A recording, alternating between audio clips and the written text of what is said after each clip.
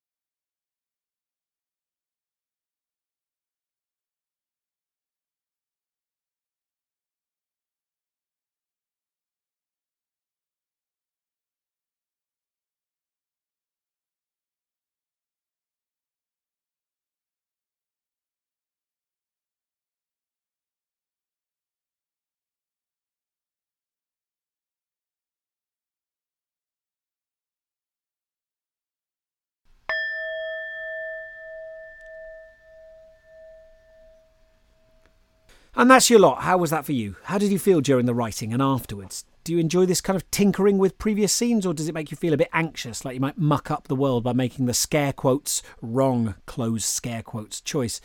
Do you feel like you're unearthing more within this world and characters, or do you feel slightly itchy and bored, like you're retreading old ground? In true The Arts fashion, there are no wrong answers. These are all just areas in which I encourage you to make gentle inquiries. Of course, I hope you enjoy more of these exercises than you hate, that you feel satisfied with more than you feel are an absolute car wreck. But whatever the case, you are turning up, you're persisting. Every time you come back here and make a decision to do your 10 minutes today, that's a personal victory. It's an investment in you. It's an assertion of your self-efficacy. You're choosing a behaviour in line with your personal values. If you get nothing else out of this course, the change in self-perception from living your life in this way, the realisation of how much power you actually had, could very well be significant. I hope so. Anyway, I'm not getting paid for you turning up to these episodes. So whatever you think of me, I am being sincere when I say, I hope that you're getting a lot of benefit out of these. Perhaps I'm getting a bit ahead of myself anyway. I'm talking about motivation and stuff. It doesn't really matter. Look, just take care. Thank you very much for indulging me. It's hugely appreciated. I really enjoy doing this. That's why I'm doing it. And I will see you tomorrow. The 100-Day Writing Challenge is made possible with the kind support of Arts Council England.